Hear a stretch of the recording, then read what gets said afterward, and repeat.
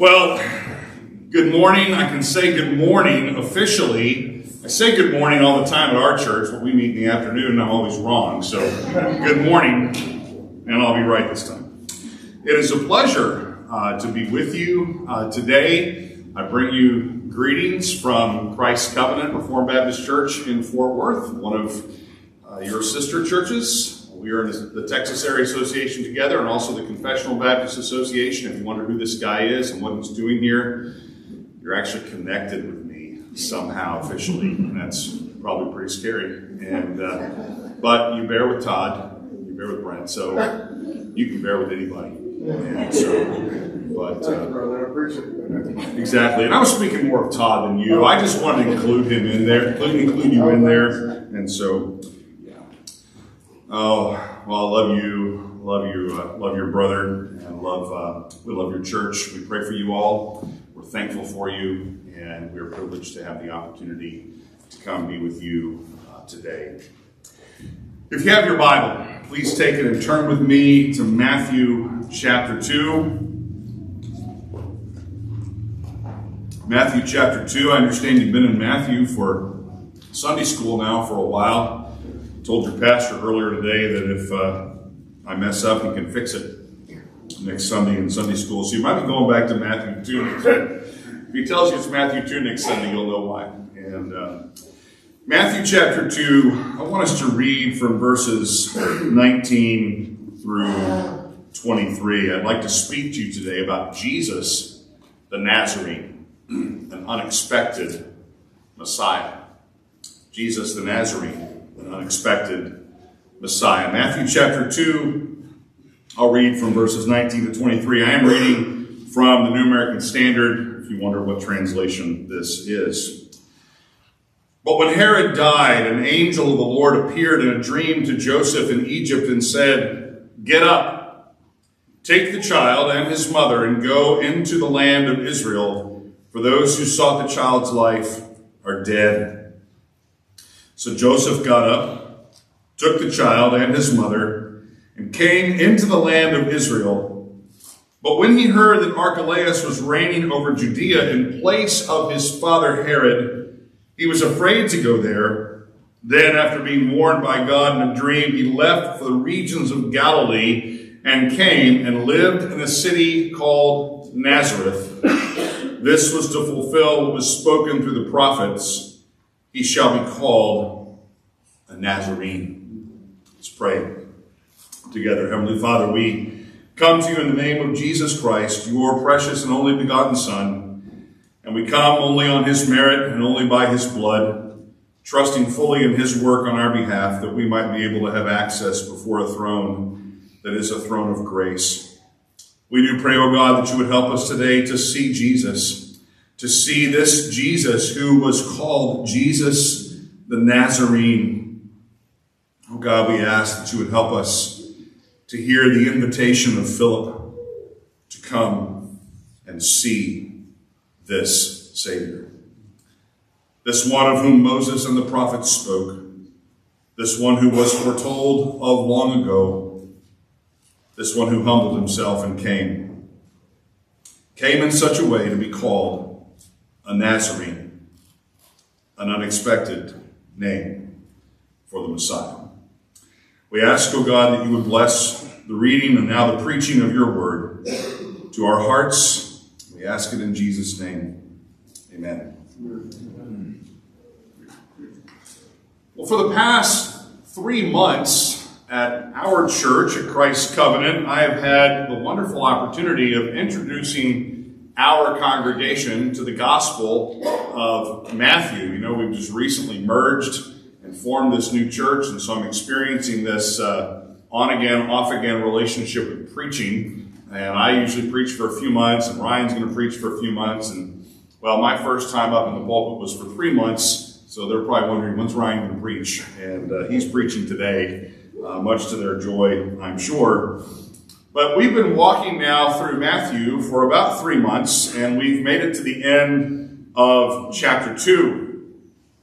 And as I was thinking about today, I thought, well, we can make up something totally new. We can dig something out of a file from years ago. Why don't we preach on something that's at least fresh in my own heart and my own mind, and that is the Gospel of Matthew. So I want to take you today to this text regarding the Lord Jesus Christ, who is called here in our text a Nazarene. Now, for you and I today to hear that Jesus is going to be called a Nazarene is probably no surprise. And it probably doesn't present you with any kind of problem that Jesus will be called a Nazarene. Probably no one out there has heard me say that Jesus is the Nazarene, and no one has sat there and said, "Oh, I'm aghast. I can't believe they asked this man to preach. He just called Jesus a Nazarene." I mean, the nerve of such a man. Let's pray for his church. All the more. Why would he refer to our Savior with such a term? Well, in fact, had we been members of the early church, we would have been caught off guard by such a term. Interestingly, in the book of Acts, in Acts chapter 24, the early Christians were referred to as belonging to the sect of the Nazarenes.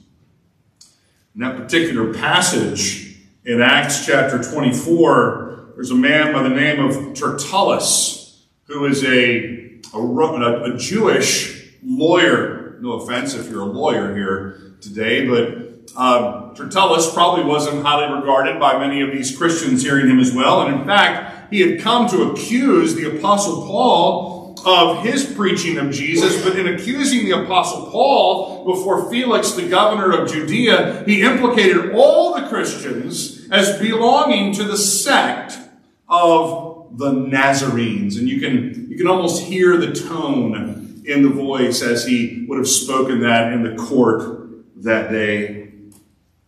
In fact, when the first disciples were being called, as you heard in the reading that we just had from John chapter 1, Nathanael expressed the opinion of many hearing that Jesus was from Nazareth, saying, "Can anything good come from Nazareth?"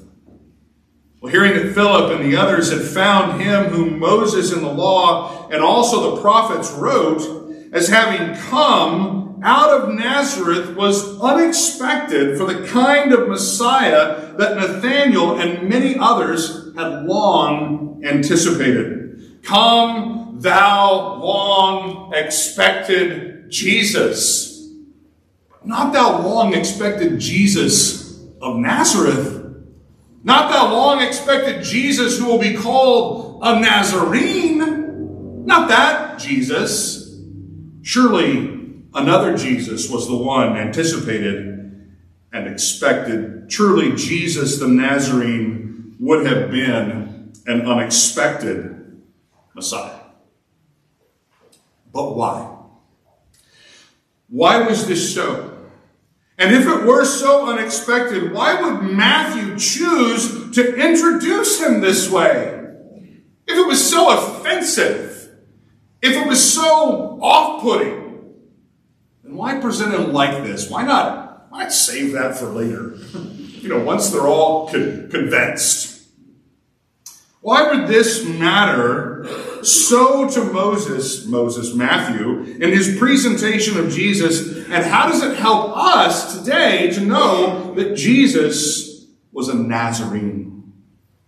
Well, these are some questions that I hope to address as we look through our text. So in the words of Philip to Nathanael, let me lead today with the invitation. Come and see what good thing has come out of Nazareth. Well, to introduce you to this Nazarene, I want to do a few things. So if you happen to be a note taker, this will give you a little bit of a map as to where we're going to hopefully travel and where we're going to end up. The first thing I want to do is I want to bring you into Matthew's gospel. Now, this one's going to be hard because we've been doing this for the last 12 weeks, and we're going to sum up 12 weeks of studies in about 10 minutes. At least that's the hope. And we'll be able to get where we want to go. My wife is already worried. I can just sense it's coming out of there. She's thinking, you're hoping they'll call you back to do the next 11 parts, right? Yeah. She probably didn't have quite that tone in her voice. She sounds much sweeter than that. But that's the way it goes off in your head sometimes. Well, I want to take you into Matthew's gospel. What is Matthew doing in his presentation of Jesus, especially in these opening few chapters? The second thing I want to do, as we've looked at this introduction to Matthew briefly, I want to take us to the text we have in verses 19 to 23, and kind of walk you through that. And the third thing I want us to do is to take you a little deeper into Matthew's view of Jesus as the Nazarene. You and I might both see him as Matthew had come to see him. Keep in mind, Matthew, in writing the gospel, is reflecting back on these things about Jesus. The first time Matthew probably would have heard that Jesus was from Nazareth, Matthew might have said the same thing that Nathanael said. But later he thinks back on this, and to him it's a precious truth that Jesus is the Nazarene. Well, the early church to which Matthew wrote would have been a distinctly Jewish church. Now that's what makes it a little difficult for us today, because I don't know, where you're from and if you've taken the ancestry test and stuff like that or whatever, but I'm just going to guess probably we're in a room full of Gentiles, all right? We got a bunch of genes, bunch of beards. They're not Jewish beards. Nobody's got those curly-Q things going down the side of their head right here. Nobody's got a hat on or whatever. We're just a bunch of Texas Gentiles, and here we are. Well, the early church, though, that Matthew wrote to would have been a distinctly Jewish church. The early church devoted to the apostles' teaching in the early chapters of the book of Acts was indeed a Jewish church. Perhaps even completely so. Now, they had some Hellenists. You remember those from Acts chapter 6, the Hellenistic widows? There was a debate or discussion going on, some tension in the church. But even those Hellenistic Jews were what? They were Jews. The church had yet to go to the nations. Considering this helps us understand something of the audience to whom Matthew would have written, and something of his approach in how to do that. And Matthew's gospel account, being Jewish, it is a Christian gospel account, obviously, but again, distinctly Jewish. And Matthew is the primary gospel account or gospel record that the church has in its early days of existence. There is no listing of the Gospels when they are compiled together as Matthew, Mark, Luke, and John. There is no listing of the Gospels found in the history of the church in which Matthew does not stand as the head. Matthew is always the chief gospel. Matthew was the first gospel to be written, followed by Luke, then followed by Mark, and then perhaps followed by John. New Testament scholar David Allen Black notes of Matthew that it was the gospel of the original church of Jerusalem, and having the authority of the 12 apostles, it was irrevocable, hear this phrase, the fundamental document of the Christian faith. Now, they would have had the Old Testament in the synagogue, they would have had it on the scrolls and things like that, but they didn't have any of the New Testament at this point. Matthew is most likely the first book of the New Testament ever written, probably written somewhere in the first decade or so after Christ's resurrection. The church, you'll recall from Acts chapter 2, is devoted. It's the word it uses. They are devoted to the apostles' doctrine, to prayer, fellowship, breaking of bread, things such as that. But being devoted to the apostles' doctrine, they began to realize soon that the apostles are not going to live forever. I mean, think about it. Just a few years after Jesus is raised from the dead, Stephen has died. Now, Stephen's not an apostle, I understand that. But Stephen was a leader in the church. James, the brother of John, was an apostle, had died. Herod had so much fun putting James to death, and everybody seemed to be happy with it. He arrested Peter and tried to have Peter killed as well. The apostles were not going to live forever. To hear again from David Allen Black, New Testament scholar, he makes this comment. He said that Christian tradition tells us that the 12, that is the apostles, entrusted the important work of preserving the doctrine of the church, or the story of Christ, entrusted it to Matthew, and so not long after the resurrection, Matthew set to work. And you and I have the book that he wrote. A consideration should be seen here by Matthew, not just of his obedience to the task of telling the story, but to his approach in how the story was to be told. I mean, if you read Matthew, and you read Mark, and you read Luke, and you read John, you're reading 4 different books by 4 different men that take a different approach in every one. Now, sometimes Matthew, Mark, Luke are called the what? They're called the synoptic gospels because they see things the same. It doesn't take long to read Matthew, Mark, or Luke to realize they're not just telling the exact same story. Okay? Yes, it's all about Jesus, but it's not done the same way. Matthew presents and so presses the Jewishness of Christ that it's unmistakable to whom he's writing. He is not writing to a bunch of Gentiles. He is writing to a bunch of Jewish believers. Luke, very clearly, the one who follows Paul on his journeys, Luke is writing to Gentile believers. But Matthew has a different approach. His presentation of Jesus intricately connects Jesus with the story, hear this, that has come before. Matthew is steeped in the Old Testament.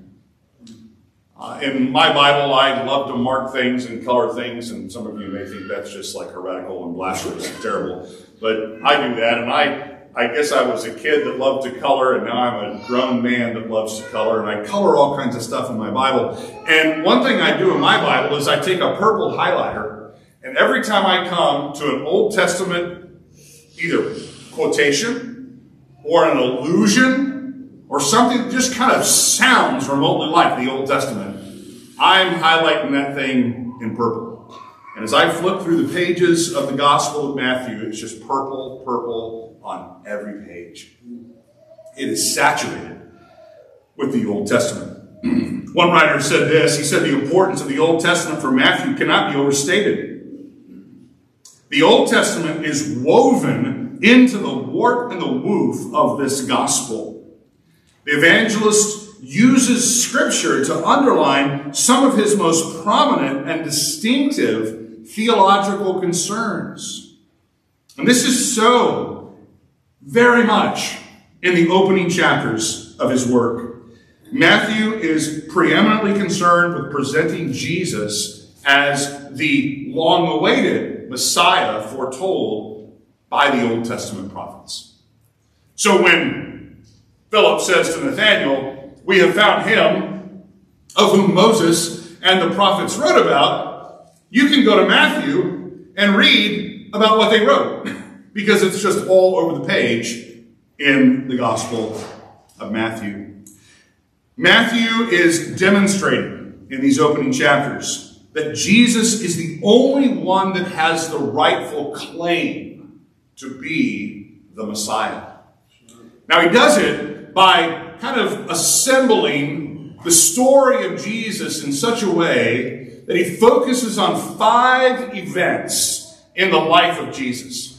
We're still trying to get into the Gospel of Matthew, see what's happening here in these introductory chapters. Matthew studies the life of Christ, and Mark did that, and Luke did that, and John did that. Matthew, when he studies the early life of Jesus, he picks out 5 different events from the early infancy of Jesus, and he puts them in a particular order and tells the story, and then he connects them all by telling how they are foretold by the Old Testament prophets.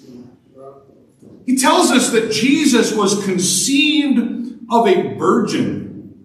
Matthew chapter 1, 18 to 25 is not about the virgin birth. It's about the virgin conception of Jesus. Because there was told by Isaiah that a young woman would bear a child.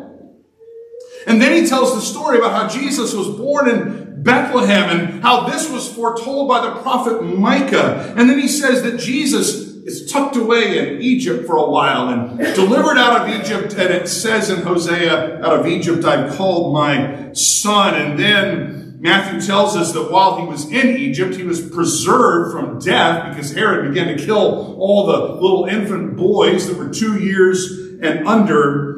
And the weeping and the sorrow, but also the hope, was foretold by the prophet Jeremiah. And now he tells us in the last event of Jesus here in our text, coming out of Egypt and moving into Nazareth, that he might be called the Nazarene. He says this was foretold by the prophets. We have in this section of Matthew building unmistakably what he sees as an insurmountable case for Jesus as the Christ. Think about the Apostle Paul. Just a footnote here. The Apostle Paul in his missionary journeys, you've probably seen this. He goes, to different places on his journeys, and he always goes first where? He always goes to the synagogue. And in the synagogues, Paul would always proclaim Jesus as what? The Christ. It will say things like he reasons with the Jews to demonstrate that Jesus, the man, the historical man that was born, is the Christ, the Messiah, that long expected Jesus. Matthew seeks to demonstrate here through these events and through their fulfillment that Jesus is unmistakably the Messiah. Well, this is how we saw Paul. We had time to do that. We would go through the book of Acts. It's a wonderful study. Just go through the book of Acts and see how Paul goes into the synagogue over and over and over, demonstrating Jesus as the Christ. The apostles preached that way. Matthew is an apostle. He preaches that way. He wrote that way. Jesus himself taught that way. Jesus himself often talked about himself as the one who was coming to fulfill. Remember those guys on the road to Emmaus? And after he'd been raised from the dead, he comes across these guys and they're like, oh, we thought he was going to be the guy. Jesus is like, I am the guy. Let me tell you how. And he begins to show how everything in the law, everything in the writings, everything in the prophets was all what? It was all about him. Jesus said to the Pharisees in John chapter 5, you study the scripture, search the scripture. Why? But you miss me. And all the scripture has done what? It witnesses to me. It bears witness to me. Abraham preached about me. Moses wrote about me. The apostles preached this way. Jesus preached this way. Matthew's writing this way. Each of these events has been clearly tied to a specific, and notice that, a specific Old Testament text. Isaiah 7:14. Therefore the Lord himself will give you a sign. Behold, a virgin shall be with child and bear a son, and she will call his name Emmanuel. That's quoted in Matthew chapter 1, 18 to 25, saying that's the text that is fulfilled in the conception of Christ and his subsequent birth. When Herod wanted to know where Jesus was to be born, where the Christ was to be born, the Messiah was to be born, the Pharisees didn't hesitate. They had this text right. They didn't have to look it up on their software or whatever. It was right there in their head. Well, yeah, Micah 5:2. But as for you, Bethlehem Ephrathah, too little to be among the clans of Judah. From you, one will go forth for me to be ruler in Israel. His goings forth are from long ago, from days of eternity. And then when he tucked away in Egypt for a little while, Matthew says, this is to fulfill Hosea 11:1. When Israel was a youth, I loved him, and out of Egypt I called my son. And then when there's weeping going on in Bethlehem, you can imagine the weeping. Think about Micah 5:2. The Messiah is to be born where? In Bethlehem. Where are all the babies killed? Bethlehem. There's got to be a lot of weeping there. Why? Because every mother who would have given birth at this particular time to a little bitty baby boy had that hope that perhaps hers might be what? The seed of the woman that would come and crush the head of the serpent. And Herod kills every little baby boy 2 years and under in Bethlehem and its vicinity. There probably wasn't a lot of kids. It might have been like 20.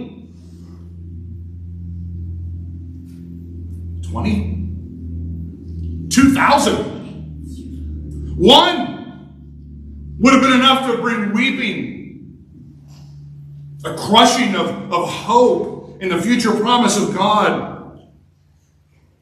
But when Matthew hears about this event, when Matthew knows about this event in the life of Christ, he is reminded by the Spirit of God of Jeremiah chapter 31, verse 15. Hey, you got to remember, Jeremiah chapter 31 is the only chapter in the entirety of the Old Testament that mentions the new covenant explicitly. If you go back and study Jeremiah chapter 31, the entire chapter is a chapter full of the hope of the new covenant promise of God and bringing the forgiveness of sins. And right in the middle of it is verse 15. Thus says the Lord. A voice is heard in Ramah, lamentation and bitter weeping. Rachel weeping for her children. She refuses to be comforted for her children because they are no more. Rachel, who was a mother in Israel, is pictured as standing in Ramah. Ramah was the point of deportation for the Jewish sons to be carried away into Babylon. And as they're carried away into Babylon at the conquest of Judah by Nebuchadnezzar, Rachel, who's long dead, Rachel is just kind of the personification of the nation itself. The mothers are weeping as their sons are taken off. Why? Because they're no more. It's not that they're dead. They've just gone to exile.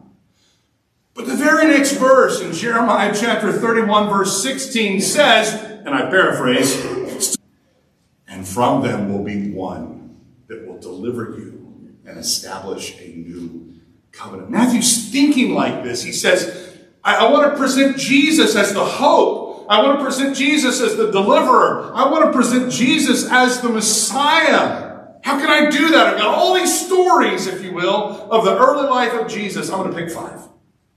And I'm going to put a text on each one to give encouragement to the church, the Jewish church, that the one that they have believed in, Jesus, is actually the Messiah. Can you imagine what it would have been like to have been a Jew, a Jewish Christian in the early church? Going back to your family, going back and visiting the synagogue. You believe in Jesus? Jesus? And now they have Matthew's gospel. How this would fortify their faith. How this would strengthen their apologetic.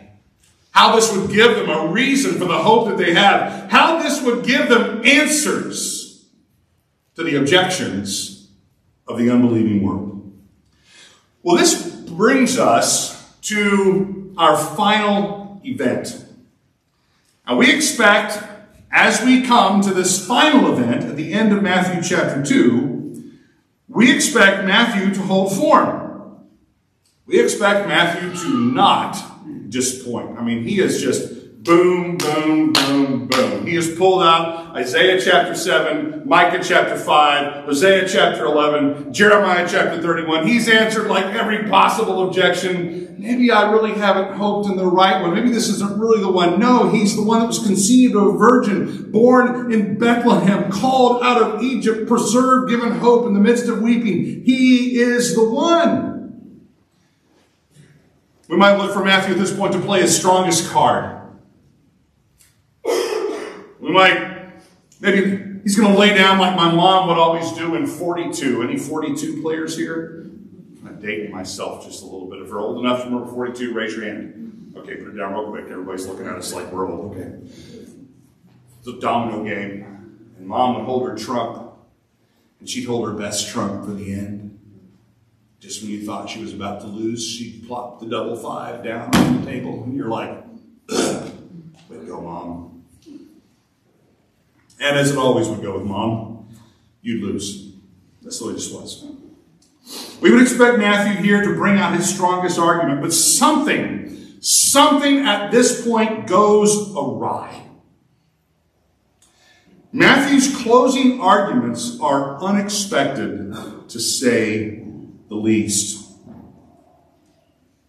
Matthew says in verse 23 That this event of coming out of Egypt, of moving through Israel, of coming all the way up to Galilee, of coming to Nazareth, being called the Nazarene, this is to fulfill what was spoken through the prophets. Now, to the untrained ear, this may seem fine. Matthew's done it again. He's taken from the Old Testament a text that clearly points to Jesus, the Messiah. Well enough, everything's good, move along. But something happens. In the Old Testament, there is no text. Hear that? There is no text that says he will be called a Nazarene. There's no text. I've looked. I didn't even look with Bible software. There is no Old Testament text that says he'll be called the Nazarene. There is no apocryphal text that says Jesus will be called the Nazarene. There's no rabbinical text that says that Jesus, the Messiah, will be called a Nazarene. There's just not one. Really? None. Oh. That kills the sermon right there, doesn't it? What's going on? Well, maybe Matthew just kind of fell off his A game. He was doing really good. Maybe he hoped we wouldn't check him out. No. Surely he knew, even like the Apostle Paul, that you're going to encounter those Bereans, right? That are noble-minded, that are going to check to see if what you say is so. Surely he wouldn't make such a foolish mistake. Maybe we lost a book of the Bible. I've heard about those lost books of the Bible on PBS or something like that. No, it's not a lost book of the Bible. Well, maybe like the skeptics say, it's all just a bunch of bunk and we should just close it up and go home. Because obviously it wasn't right. Well, the answer to all those questions I would present to you is no. Matthew didn't fall off his A game. He didn't hope we wouldn't check him out. There's not a missing book of the Bible somewhere, and it's certainly not just a bunch of bunk. We are reading the very inspired, inerrant Word of God. Amen. Matthew's approach, though, at this point, is not the same approach that he takes in the other 4 quotations. In the words of one commentator, Matthew is taking an oblique approach. In other words, it's not straight on. It's not head on. Every other one was a very direct, head on type approach, quoting a particular Old Testament text. Isaiah chapter 7, verse 14, Micah 5, verse 2, Hosea 11, verse 1, Jeremiah 31, verse 15. And now the last one. Notice the statement itself. He doesn't say that this fulfills what the prophets said. Or like back in chapter 1 and verse 22, he doesn't say this is what was spoken by the Lord through the prophet. Or chapter 2 in verse 5, it doesn't say this has been written by the prophet. Or chapter 2 in verse 15, this is to fulfill what had been spoken through the Lord, or by the Lord through the prophet. Or chapter 2 in verse 17, where he actually mentions the name of the prophet spoken through Jeremiah the prophet. That's not how he does this last one. Notice in your Bible in chapter 2 verse 23, this was to fulfill what was spoken by the prophets. Plural. Matthew here, we might say, is in some sense summarizing the general thrust of all the prophets. He's saying something similar to what Nathanael or Philip said to Nathanael in John chapter 1. We have found the one whom Moses and the prophets what? Wrote about, told us about. And summing it all up, He presents Jesus as, since he's from Nazareth, he is to be called a Nazarene. And to kind of get at this a little more clearly, I want us to briefly walk through the text. So this is number 2 on your outline there. I want to think through the text just a moment. I'm going to do it under 3 different heads, these few verses that we have. Let me read the text for us again, and then we'll come back and just talk about each point briefly. But when Herod died, behold, an angel of the Lord appeared in a dream to Joseph in Egypt and said, "Get up, take the child and his mother, and go into the land of Israel, for those who sought the child's life are dead." So Joseph got up, took the child and his mother, and came into the land of Israel. But when he heard that Archelaus was reigning over Judea in place of his father Herod, he was afraid to go there. Then, after being warned by God in a dream, he left for the regions of Galilee and came and lived in a city called Nazareth. This was to fulfill what was spoken through the prophets. He shall be called a Nazarene. 3 heads for this particular text: providence, prophecy, and purpose. Providence, prophecy, and purpose. Just kind of hang a few thoughts on these terms. Providence. In verses 19 through 23a, which is almost the whole of the text, this comes under the term of providence. Notice there are various geographical movements in the text. There are 4 in particular. We start in Egypt. We move back to Israel, probably somewhere in the southern portions of Israel. It's likely that Joseph thought, let's head back to Bethlehem. We had a place to live there. That'd be a good place to go. Herod's dead. But then he realizes that Archelaus is ruling in place of his father, and Archelaus was just as bad of a guy as Herod. And so he says, let's go to Galilee. And in fact, Joseph and Mary are from that northern region of Galilee and from the town of Nazareth. You can learn about that in Luke chapter 2 and other places. They're really kind of going home. This is hometown territory. Right? And when they get to Galilee, they find their way to Nazareth. 4 different places are mentioned here. There's Egypt, there's Israel, there's Galilee, and there's Nazareth. Matthew's being very specific. He is moving out of these areas one after another to a final destination. It's all very purposeful. It's all very detailed. Matthew includes various locations. He includes political figures like Herod and Archelaus. He includes angelic visitations, dream markers, just like he's done before. It's all very emphatic. It's not sloppy. He's putting detail in the movement. This doesn't seem like someone that's going to come to the end and just blow it. Matthew sees the movements of Christ in these events as providential. He sees God moving them from one place to another. Angels coming, messengers coming in dreams to communicate where they're supposed to go. Prophecy, point number 2. Briefly, just look at 23b again. We've already mentioned this, but I just want to hang your thoughts on it under this term of prophecy. This was to fulfill what was spoken to the prophets. He shall be called a Nazarene. Again, it's very clearly stated. It's stated in the same kind of basic phrasing that the other 4 points have been stated in.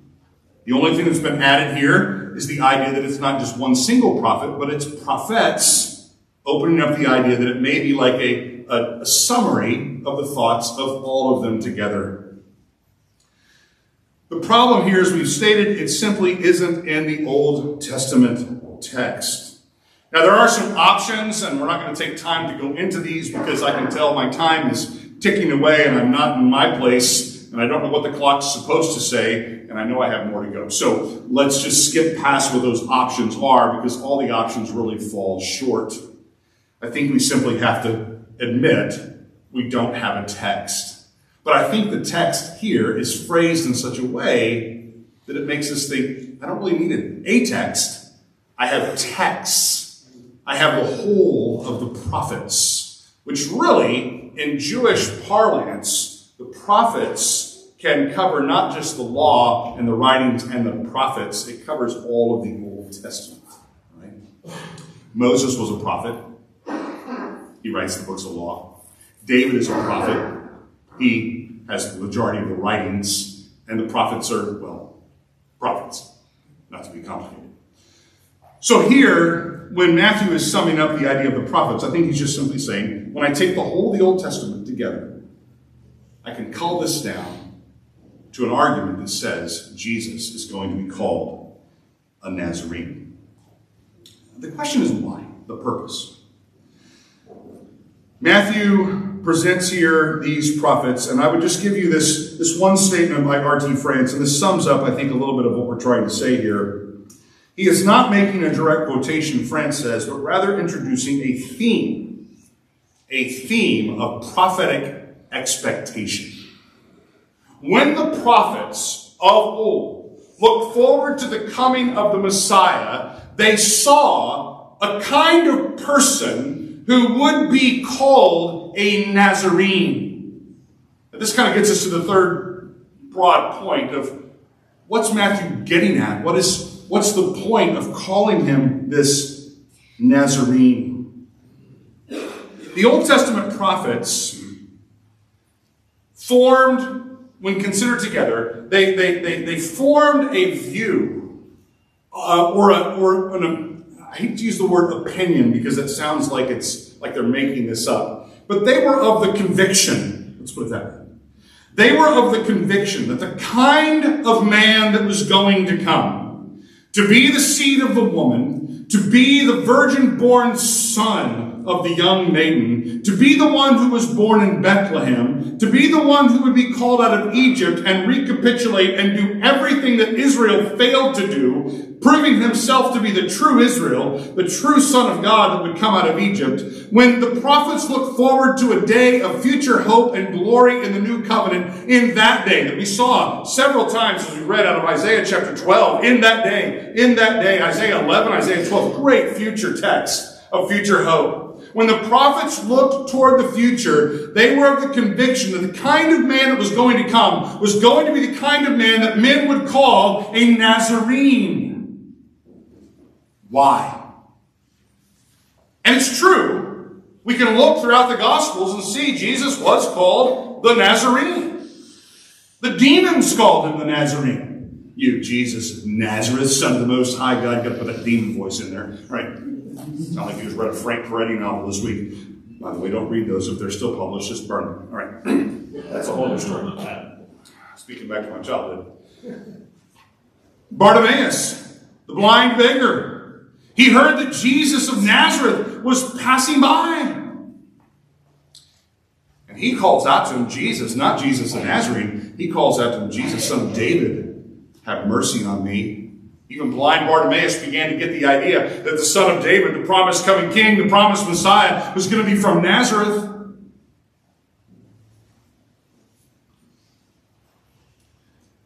Nazareth was a place, geographically speaking, of scorn and distaste.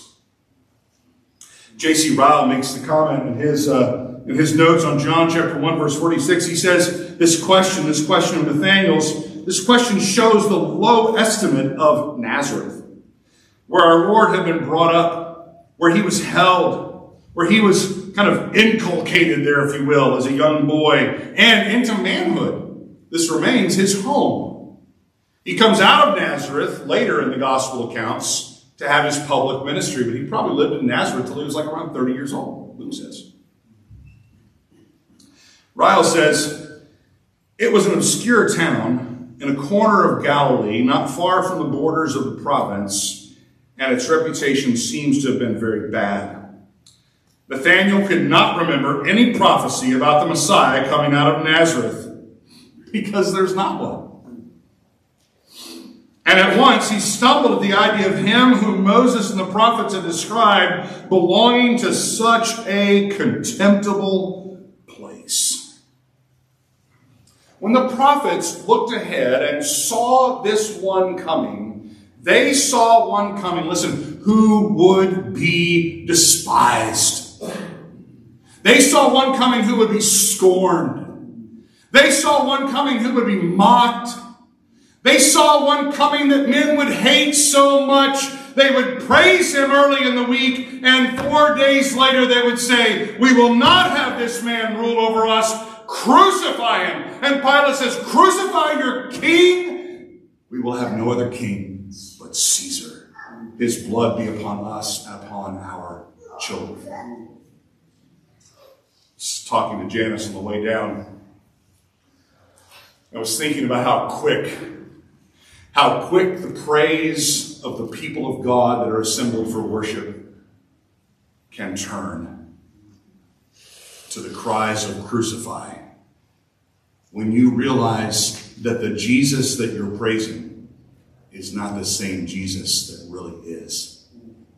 You see, the kind of Jesus that the Jews wanted was a Messiah king, one who would come in triumphantly, riding on that little beast of burden. He's going to come in. He's going to trample Rome. He's going to put us in our place of primacy. We're going to have this kingdom like the Old Testament speaks about from sea to sea. And the Son of David is going to come and rule. He's going to affirm us in our righteousness.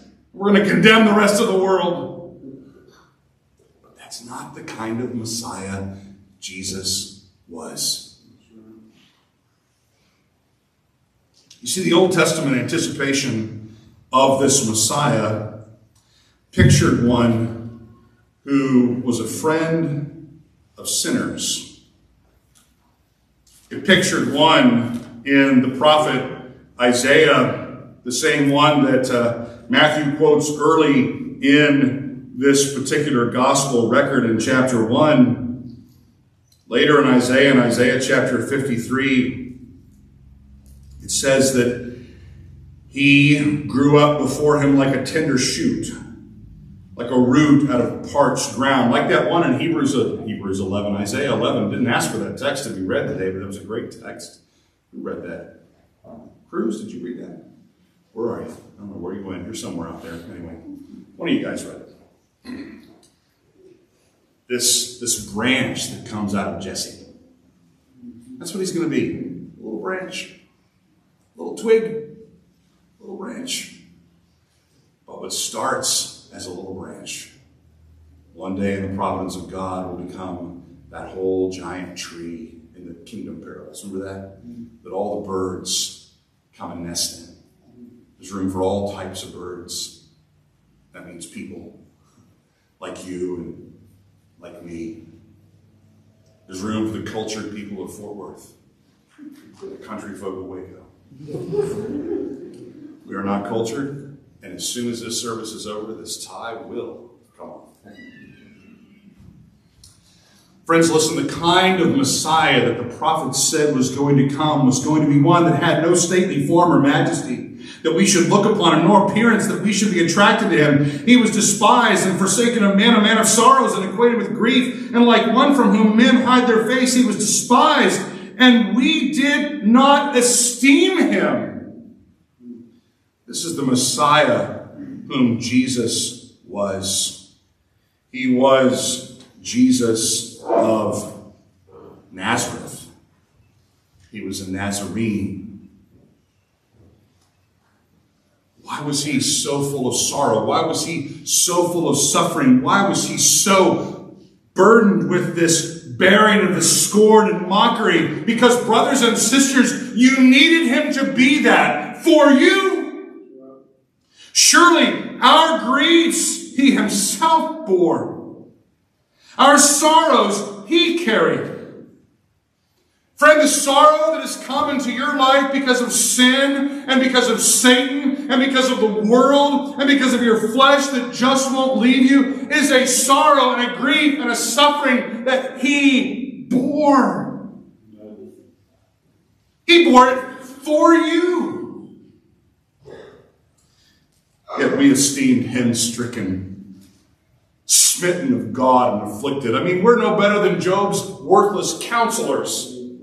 Surely, Job, you must have done something wrong to have brought this about in your life.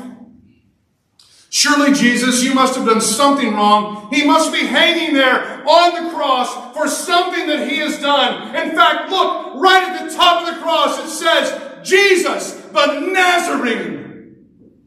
Surely, he did something wrong to be so scorned by men. So they passed by him. They wagged their heads. They mocked at him. They gambled for his garments. They tore his clothes. They gave them away. Why? Because he doesn't need them. Look at him. He's naked. He's bleeding. He's dying. He's nothing.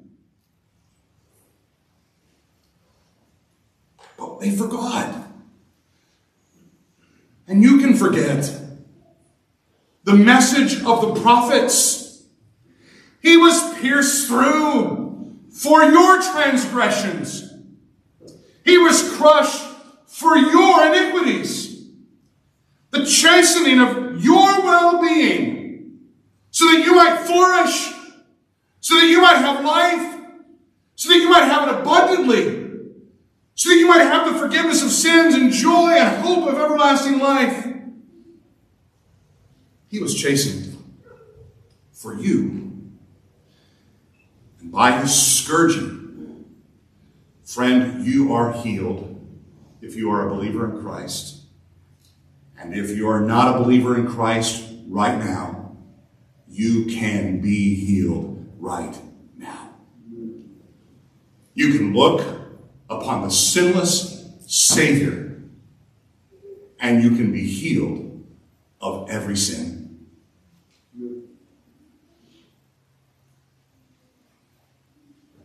You can look upon the innocent Savior, and you can be washed before God as if you are innocent of all condemnable sin.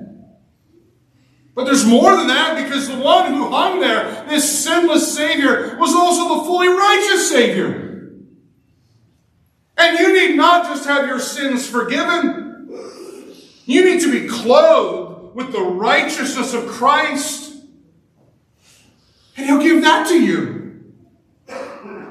Friend, all he does is take your sin and give you all that is his. He takes all the deprivation of your evil, and he gives you all the glory of his righteousness. He will always be the benefactor. And you will always be in Christ the beneficiary. Spurgeon said, certainly he has long been called the Nazarene, both by Jews and violent unbelievers. Spitting on the ground in disgust many a time has his fierce adversary hissed out the name, the Nazarene, as if it were the climax of contempt. Yet, O Nazarene, thou hast triumphed. Jesus of Nazareth is the greatest name among men. O Lord my King, thou art dishonored by thy foes, so shalt thou be adored among thy friends. With all their heart, with all their soul, while others call thee Nazarene, we will call thee Jesus, Jehovah, King of kings, and Lord of lords. Can anything good come out of Nazareth? Let me invite you to come. He invites you to come. To come and to see.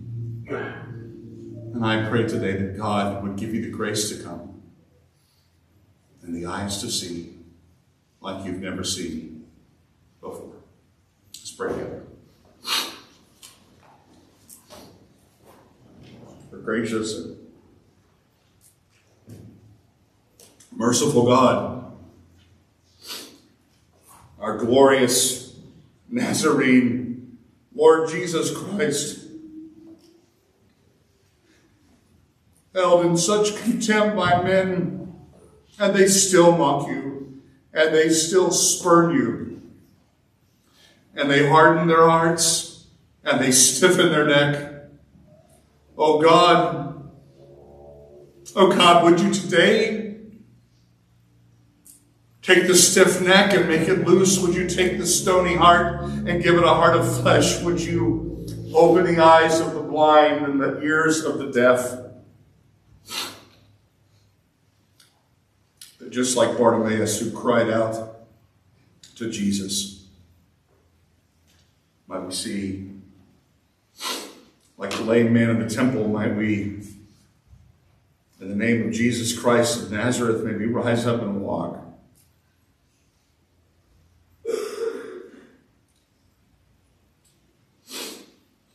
Like the dead, may we become alive. How we come. How we come today. and see and never stop seeing. Until one day when we stand before him and see him face to face, when with the ransomed in glory, his face I at last shall see.